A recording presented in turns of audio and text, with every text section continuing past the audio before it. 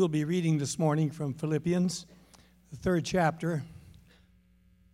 It's here for those of you that would like to follow along. We'll start with that first word, but, and it's a connecting word. It means that everything that goes before is now encapsulated in what follows.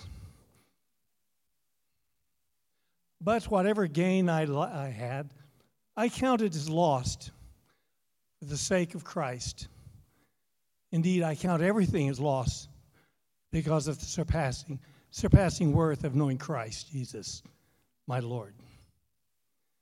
For his sake, I have suffered the loss of all things, and I count them as rubbish. Why?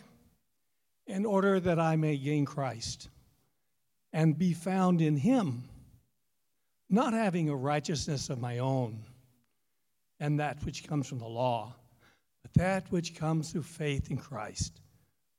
The righteousness from God that depends on faith, not that I may know him, rather that I may know him and the power of his resurrection and may share in his sufferings, becoming like him in his death,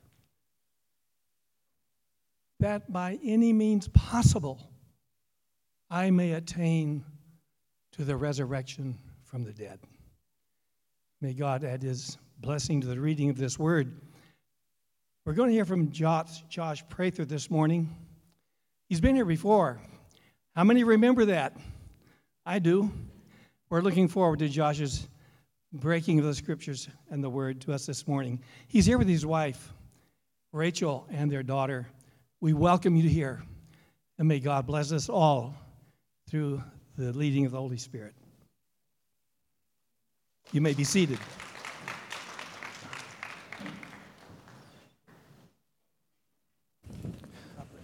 Thanks. Thank you for that. Oh, good morning. Pleasure to be with you all. Let me start just by giving a little fuller introduction to myself. I and my family go to Redemption Alhambra, and I work with all the congregations at Redemption Church. I work centrally. I'm pastor of Community and Global Initiatives.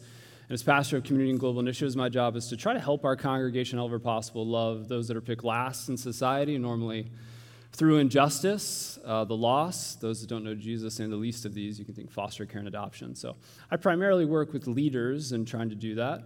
My wife and my little one are here with me today, and I think we have a picture of them. Yep. Yeah, you can sigh. They're beautiful. Sorry. And then next one. Yep. My angel. My tiny one, as I like to call her. So let me go through my outline, and then I'm going to pray, and then we'll jump into it. So I'm going to start by going through the biblical story.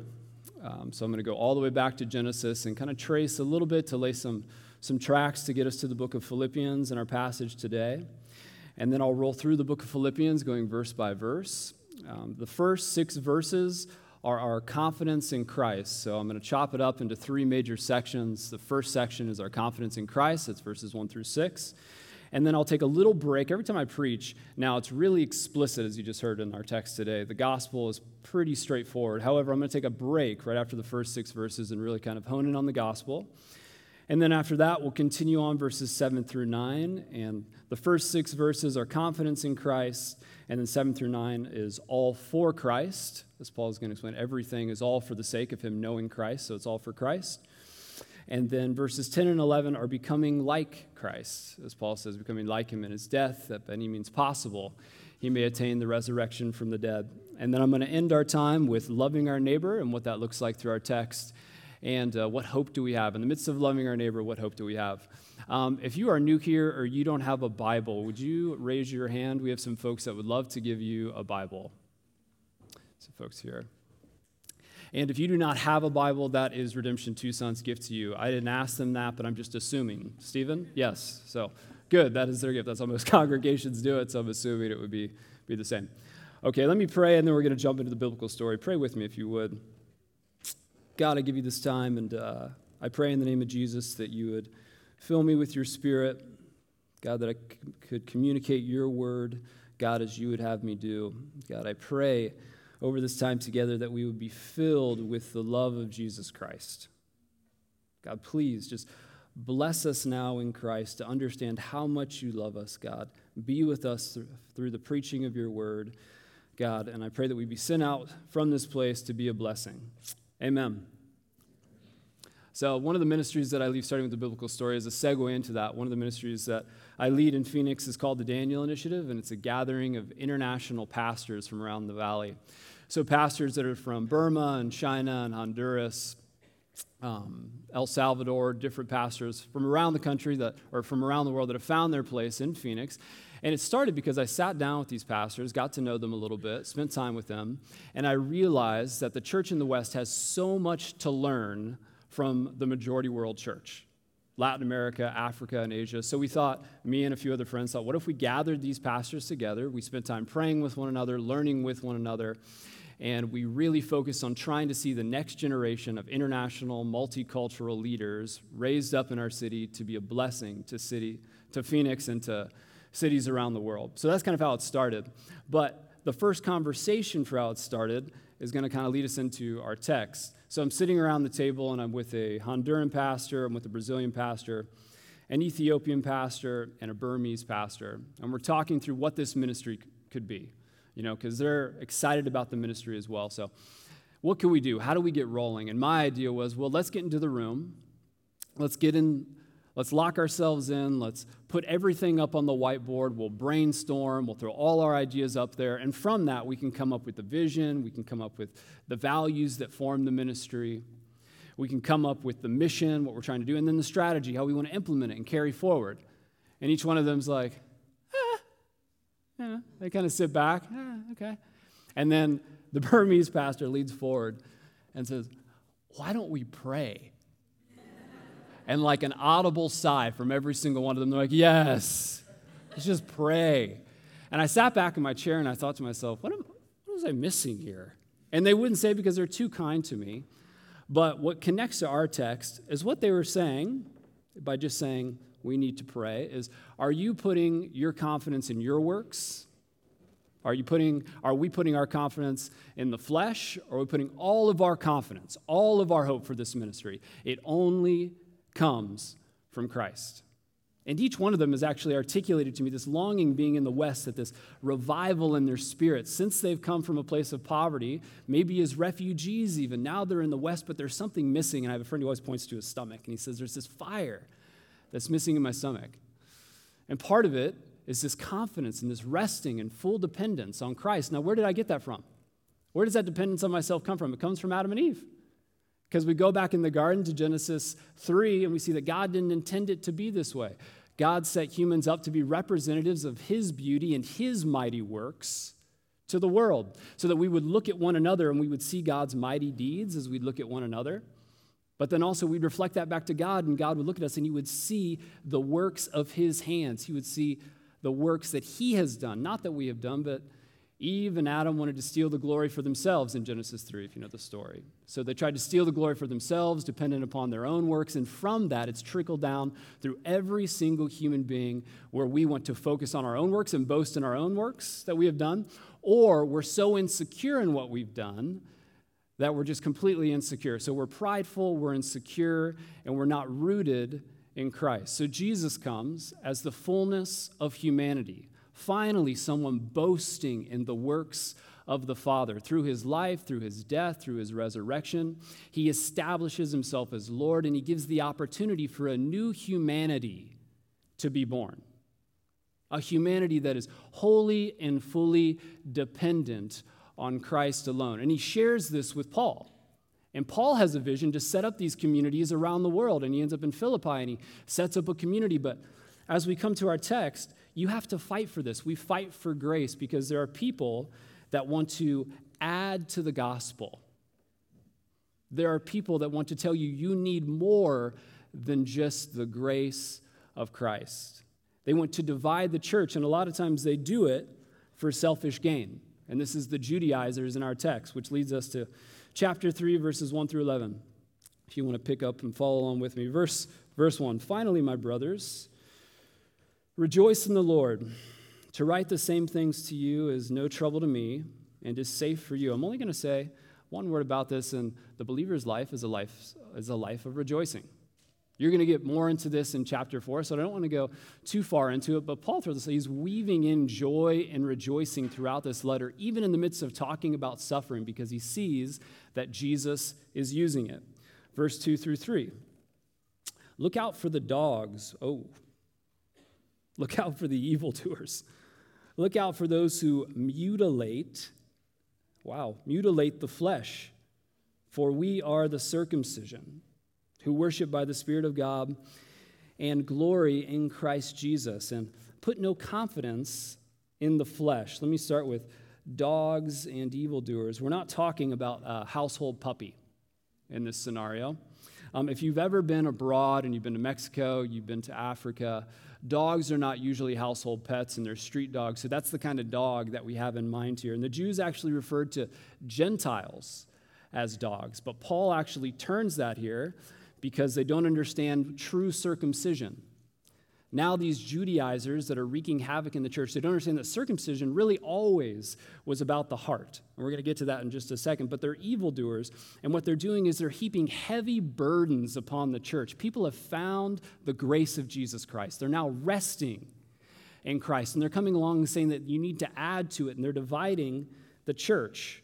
And Paul's language, if you follow through, if you come to the book of Acts and you go to the book of Galatians and you come to where we are now, you see that Paul's language actually gets stronger as he talks about these people. What was once circumcision was, for Paul, once he came to find Christ, was kind of a symbol of national identity. But now he has no tolerance for it because he sees that it is dividing the church. It is ripping the church apart. Mutilate the flesh. Let's carry on to mutilate the flesh. And he says, we are the circumcision. Think of the word mutilate for a second. Think about the word mutilate. I think of violence. I think of distortion. It's a disturbing term. And then you connect that to a dog. Have you ever seen a dog bite? A dog bite is actually like mutilating. So Paul here actually takes these. This is Paul, not me. Paul actually takes dog and mutilate, and I think it's almost him saying, if you're getting circumcised now, it is not a pure, holy, set-apart, clean ritual. It is circumcision by dog bite. It is that disgusting to Paul because it's divisive, it's tearing apart the church, it's heaping on the gospel burdens that weren't supposed to be there, and it's ripping apart God's community. And he says, for we are the circumcision. Circumcision was always meant to be an outward symbol of something that God had done internally. For God's people, he actually sets them apart through circumcision, but it's always this inward reality that now, through circumcision, you are adopted into God's family. And Paul gets even harder in the Galatians. Paul, when he's talking to Peter in the Galatians, goes to say that he doesn't mince words with Peter. Because if you know the story in the book of Galatians, Peter wants to step back. The circumcision party is there. The Judaizers are there. They're heaping burdens upon the church. Peter wants to appear good with the Judaizers. So Peter wants to step back from fellowship at the table with Gentiles. And Paul says that if you step back from fellowship, table fellowship with the Gentiles, then you're out of step. This is Paul's language. Then you're out of step with the gospel. So for us today, I just want us to be very careful. When we know somebody that has come to know Christ, we're walking with them, we're developing them. That's why I love the music that we sing. We're always trying to get people to come back and be nourished in the gospel and not try to get them nourished by their works. You hear me? Heaping heavy burdens upon people, telling people they need to do more, they need to have more, they need to be more, getting people to rest always in the gospel. Culture puts enough burden on us, amen? And calls us to strive for things that are inappropriate, irrational. And we're trying to nourish people to come back to Christ and to rest in him above all others. And he goes on to say, the Spirit of God and the glory in Christ Jesus. True believers place their confidence in the Spirit of God and not confidence in the flesh or in their works. And this made me think of John 4, if you know the story of Jesus and the woman at the well. I'm going to read it for you. This is John 4, starting in verse 21. And this is Jesus, well, just a little context before I actually get to it. This is Jesus having a conversation with the woman at the well, and she's trying to talk about the true place of worship. Where should we worship? This is what Jesus says. Believe me, a time is coming when you will worship the Father neither on this mountain nor in Jerusalem. You Samaritans worship what you do not know. We worship what we do know, for salvation is from the Jews. Yet a time is coming and has now come when true worshipers will worship the Father in the Spirit and in truth. For they are the kind of worshipers the Father seeks. God is Spirit, and his worshipers must worship in spirit and in truth. What Jesus does in this moment to a Gentile woman, to a Samaritan woman, what he does in this moment is try to unify two groups. She's saying, you people say we worship on this mountain, we say we worship on this mountain. He's saying, no, a day is going to come when the Spirit is going to unite all of us, and there won't be division within God's people. Through the power of the Spirit, there is one Spirit, there is one baptism that every single person in this room partakes in. So to withdraw from fellowship from any believer and heap burdens upon them is not the way of Christ, and it is not the baptism that you received. And we have to remember that Judaizers are the dogs, Paul calls them. They're the evildoers. They're dividing the church in Philippi. They're heaping things upon the gospel that shouldn't be there, and they're doing it. This is what makes Paul upset, because Paul knows their hearts. They're doing it for selfish gain. They're doing it for their own gain, and they're not doing it for the good of the church. New believers are overwhelmed. If you've ever walked with someone that's first accepted Christ, new believers are overwhelmed by the grace of Christ. You remember when you first started following Jesus, when you first got to know him, as we're going to talk about in our text? Do you remember that moment? Do you remember that season of life when you first started to walk with Jesus, when you first started to know him and the power of his resurrection? But slowly, we fall back into our old ways, and we start working for grace instead of resting in grace. You know, I think it's easy for us to know personally, if you wanted to evaluate yourself, it's easy to know if you've fallen into the trap of evaluating someone by their works and not by grace, because of how you hold the standard for them. I think that each one of us, at the end of the day, we love to be saved by grace. We love to rest in the grace of Christ personally. We recognize that Jesus died for us. We recognize that Jesus saves us. We recognize that we're saved by grace alone. But a lot of times when we start to fall out of step with the gospel, then we look at our spouse, we look at our kids, we look at other people in the church, and all of a sudden the burdens that we heap upon them start to gradually trickle in. Verses 4 through 6. Though I myself have reason for confidence in the flesh also. If anyone else thinks that he has reason for confidence in the flesh, I have more. Circumcised on the 8th day of the people of Israel, of the tribe of Benjamin, a Hebrew of Hebrews as to the law, a Pharisee, as to zeal, a persecutor of the church, as to righteousness under the law, and blameless. Paul says, pause there just a moment. This was a common practice in ancient Greece that people would stand in public, they'd build up their resume, and it would give them a platform. We do this today with our resumes, right? It gives us a platform from which we're able to speak. And Paul is saying that his resume surpasses anything that anybody in Philippi is going to have, that any Judaizer that's telling you still need to be circumcised is going to have. His resume surpasses it. Let me just go through his resume really quick, because it's going to be hard for us to understand in our context. So let me talk through historically what this means. When he says circumcised according to the 8th day, this is according to Old Testament law. And what it means is that Paul is not a convert. Throughout Paul's list, he's really talking to the purity of his lineage. When he says Hebrew of Hebrews, when he says people of Israel, tribe of Benjamin, he's saying that I'm of the tribe of Rachel. I'm not of the tribe of her maidservant. I have a strong Hebrew lineage with no Gentile blood that's polluting it. Once again, he's making case. If anybody has a case to boast in the law or boast in works, Paul's saying, I have more. Pharisee, strict religious sect with legal prestige. Everybody would know that Paul has this legal prestige about him. zealous, persecutor of the church, blameless, strict and rigid obedience. In the eyes of men, he was ceremonially clean and perfect. Paul's saying if anybody can boast in what they've done in this life, if anybody can boast in how they were born, the family they were born into, what they've accomplished, I have more to boast in than anyone else. But still, let me roll through a list that I think is helpful for our context. What do we boast in today? Or what do people like to boast in? Or what do we look at as a church and say, man, those people, they've made it. That's something to be proud of. And once again, not that we can't be proud of the list that I'm about to share, some of them, but we boast in them. We put our confidence in these things. Or we look at others and say, they've arrived. Born a Rockefeller, maybe. Attended Princeton University. #1 NBA draft pick. Academy Award winner for Best Actor. CEO of a large tech company. Voted sexiest person alive by People magazine. Maybe that's yours that you want. Now, as to philanthropy, billions of dollars. And as to Facebook, millions of followers.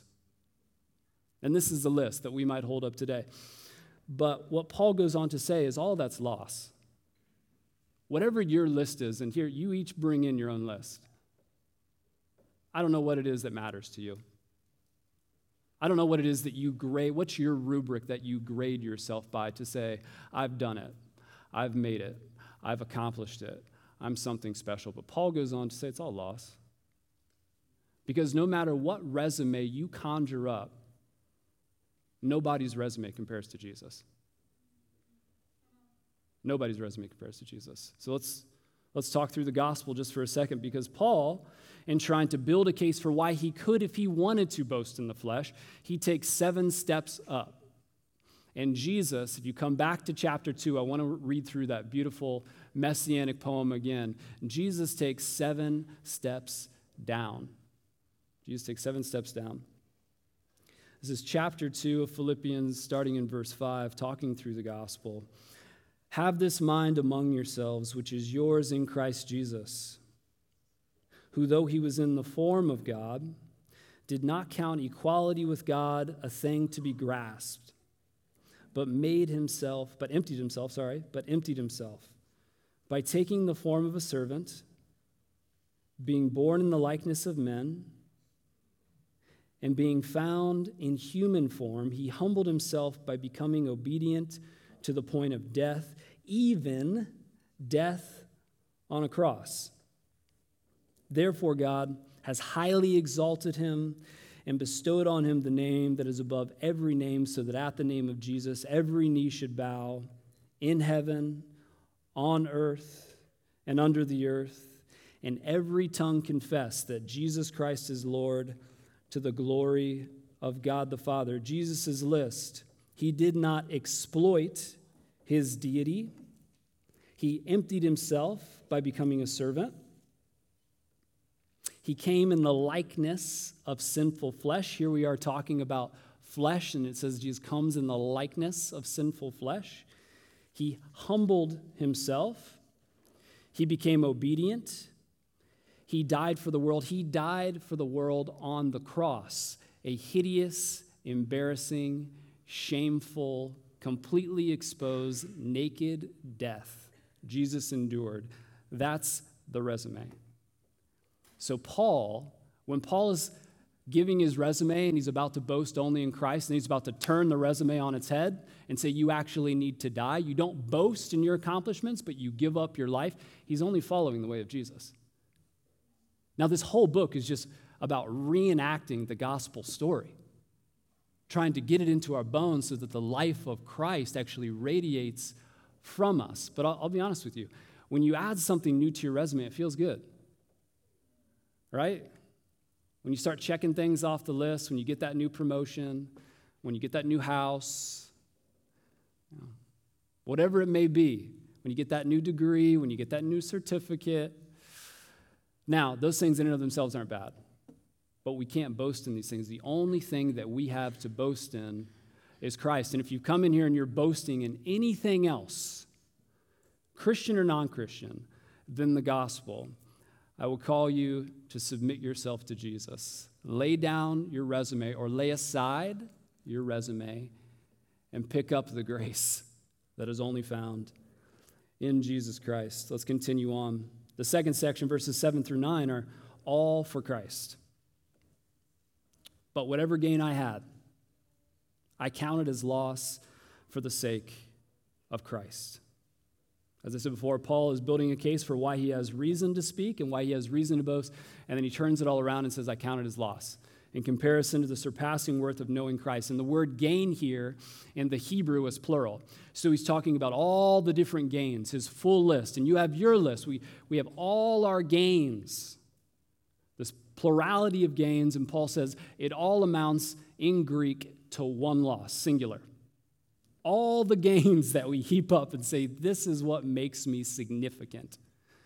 This is what matters in life. These accomplishments, these things that I have done with the works of my hands, with flesh. And Paul calls them all one singular loss in comparison to knowing Christ. Let me read Paul's new resume. This is Paul's new resume.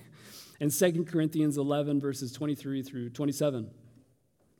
With far greater labors, far more imprisonments, with countless beatings, and often near death.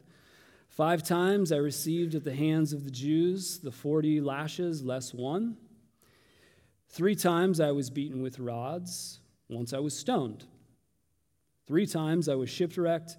A night and a day I was adrift at sea, on frequent journeys, in danger from rivers, danger from robbers, danger from my own people, danger from Gentiles, danger in the city, danger in the wilderness. I'm almost done, but he keeps going. Danger at sea, danger from false brothers, in toil and hardship, through many a sleepless night, in hunger and thirst, often without food, in cold and exposure. Paul stops there and he goes on to says, but I boast, because in my weakness, Jesus is made strong. Because he gets to have fellowship in his weakness. No matter what, he gets fellowship with Christ, because he says it's all for the sake of Christ. Christianity is first and foremost not just about a resume swap, although it is, and we're going to get to that in just a second, that your resume could never add up to your righteousness. So therefore, we need a swap, and Jesus has to give us his resume. We'll talk about that in just a second with justification.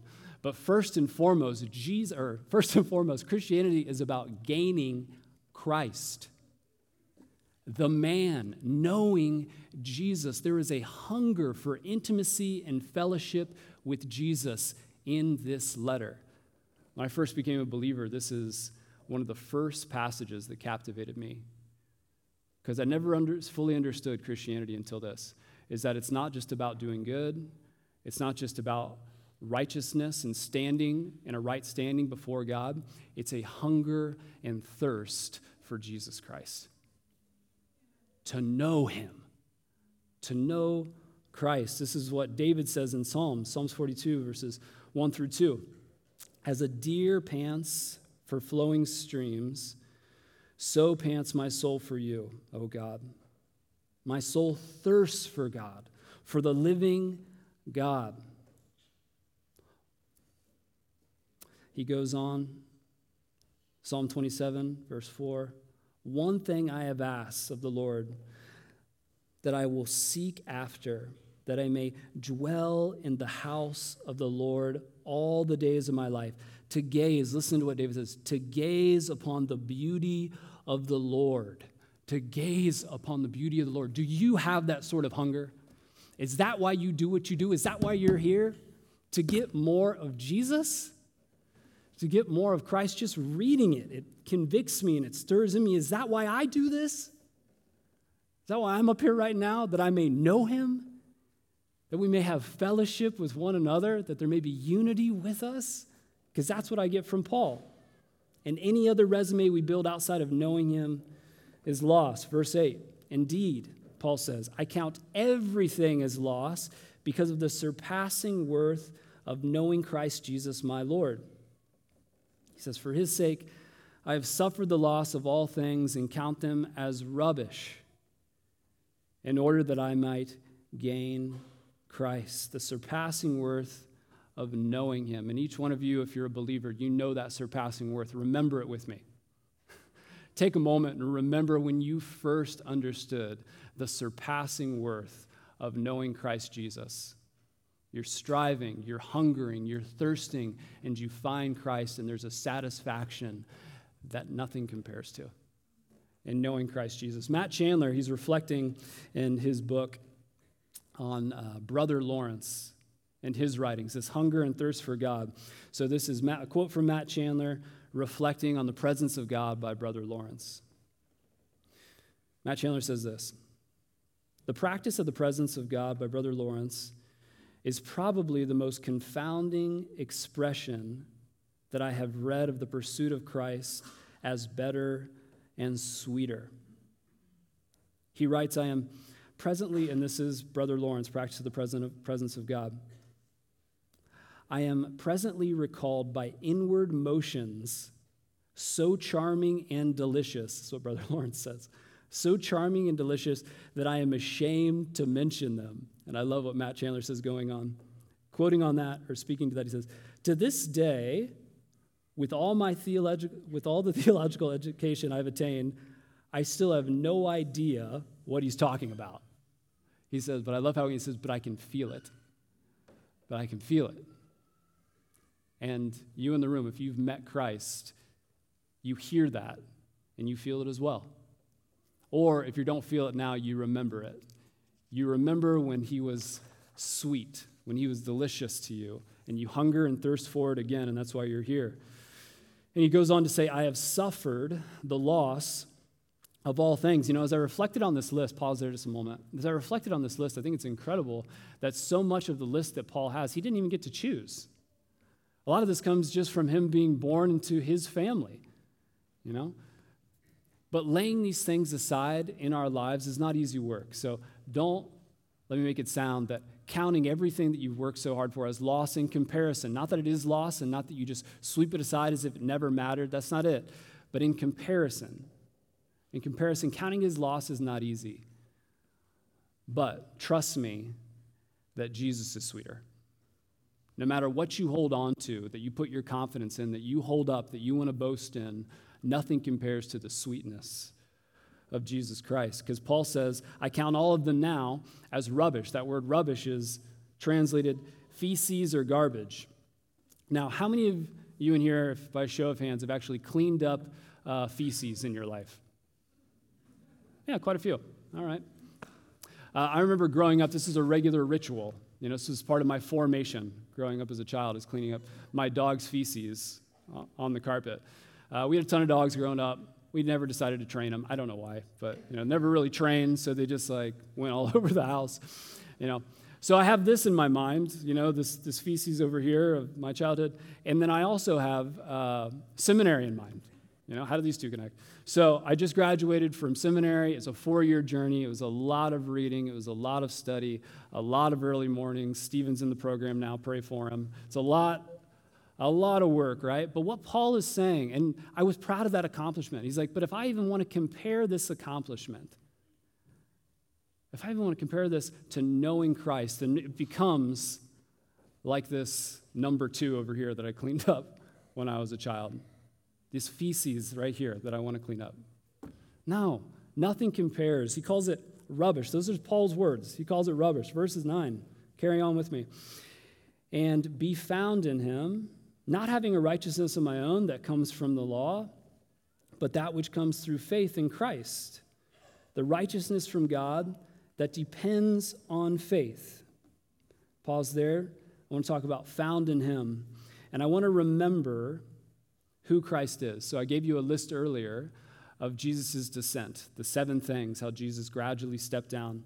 But let's go through that list, but let's talk about who Jesus actually is. So, he did not exploit his deity, but Jesus is God. But he willingly chose to lie it down.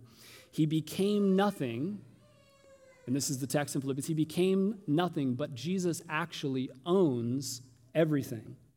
He came in the likeness of sinful flesh, but he is eternal. He was, he is, and he will be. He became a servant, but he is actually the king of the entire world. He died for the world, and he created the world. He was obedient to the point of death, but he conquered death. Death could not hold him, and now death in Jesus has lost its sting, and he is the Lord of salvation. Now we have to ask ourselves where we want to be found. Do we want to be found in the resume, in the righteousness of Christ? Or do we want to be found in our personal resume that we conjure up together? Because only one of these resumes is going to justify. And it's important for us. A lot of you have been coming to the church your whole life, but it's important to remember that only one resume justifies and satisfies.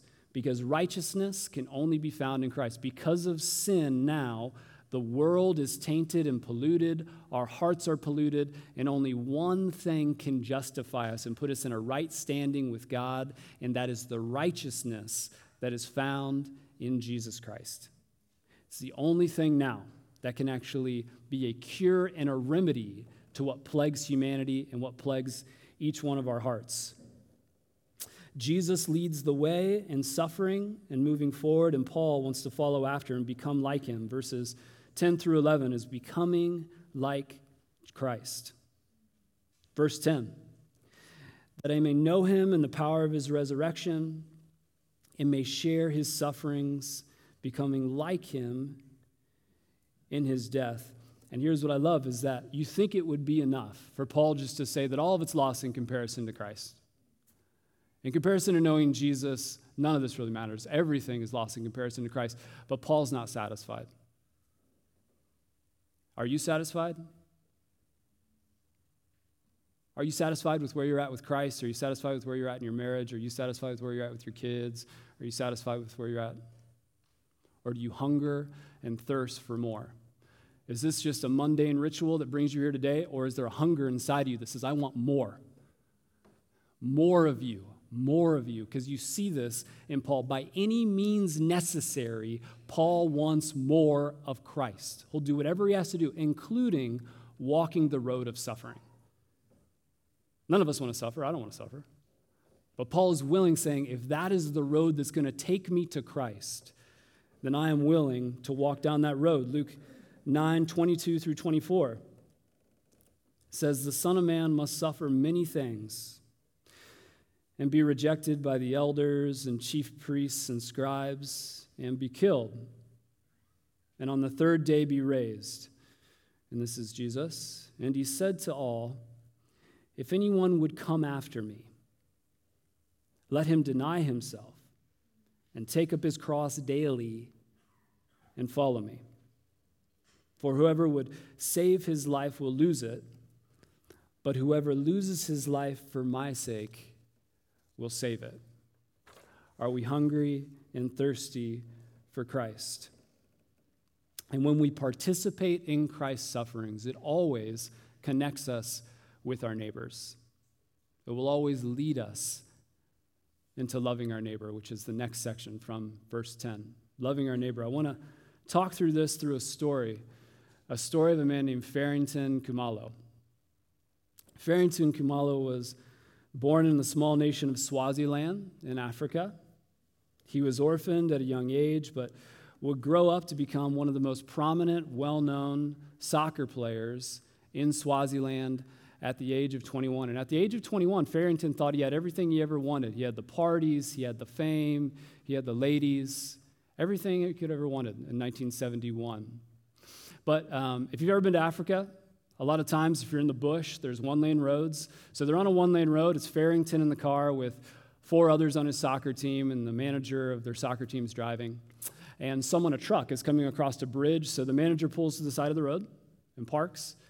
But then all of a sudden, out of nowhere, the manager decides to accelerate, go across the bridge, and cause a head-on collision with the truck that's coming across. They find out the manager, I'm not going to go too far into that, but the manager was actually committing suicide.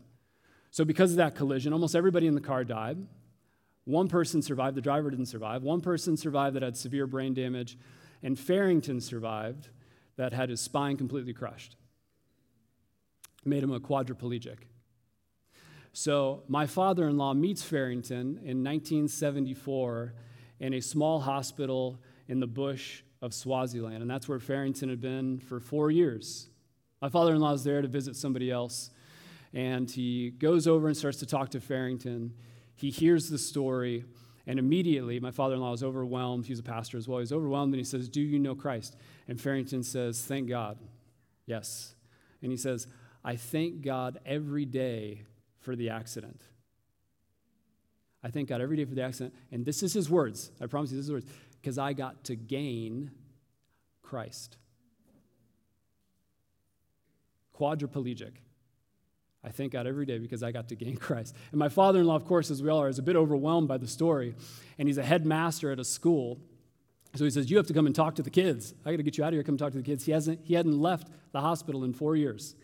I don't know if he'd left the room where he was at in 4 years. So finally, he gets him in front of the high school students. There's a crowd of 350 high school students, and everybody knows who Farrington is because he was like a legend in the nation. He was a soccer star. So he comes in, and you could hear a pin drop. A hush falls over these 350 kids because who was once like this physical specimen of soccer power now stands or sits in front of them, weak, feeble, skinny.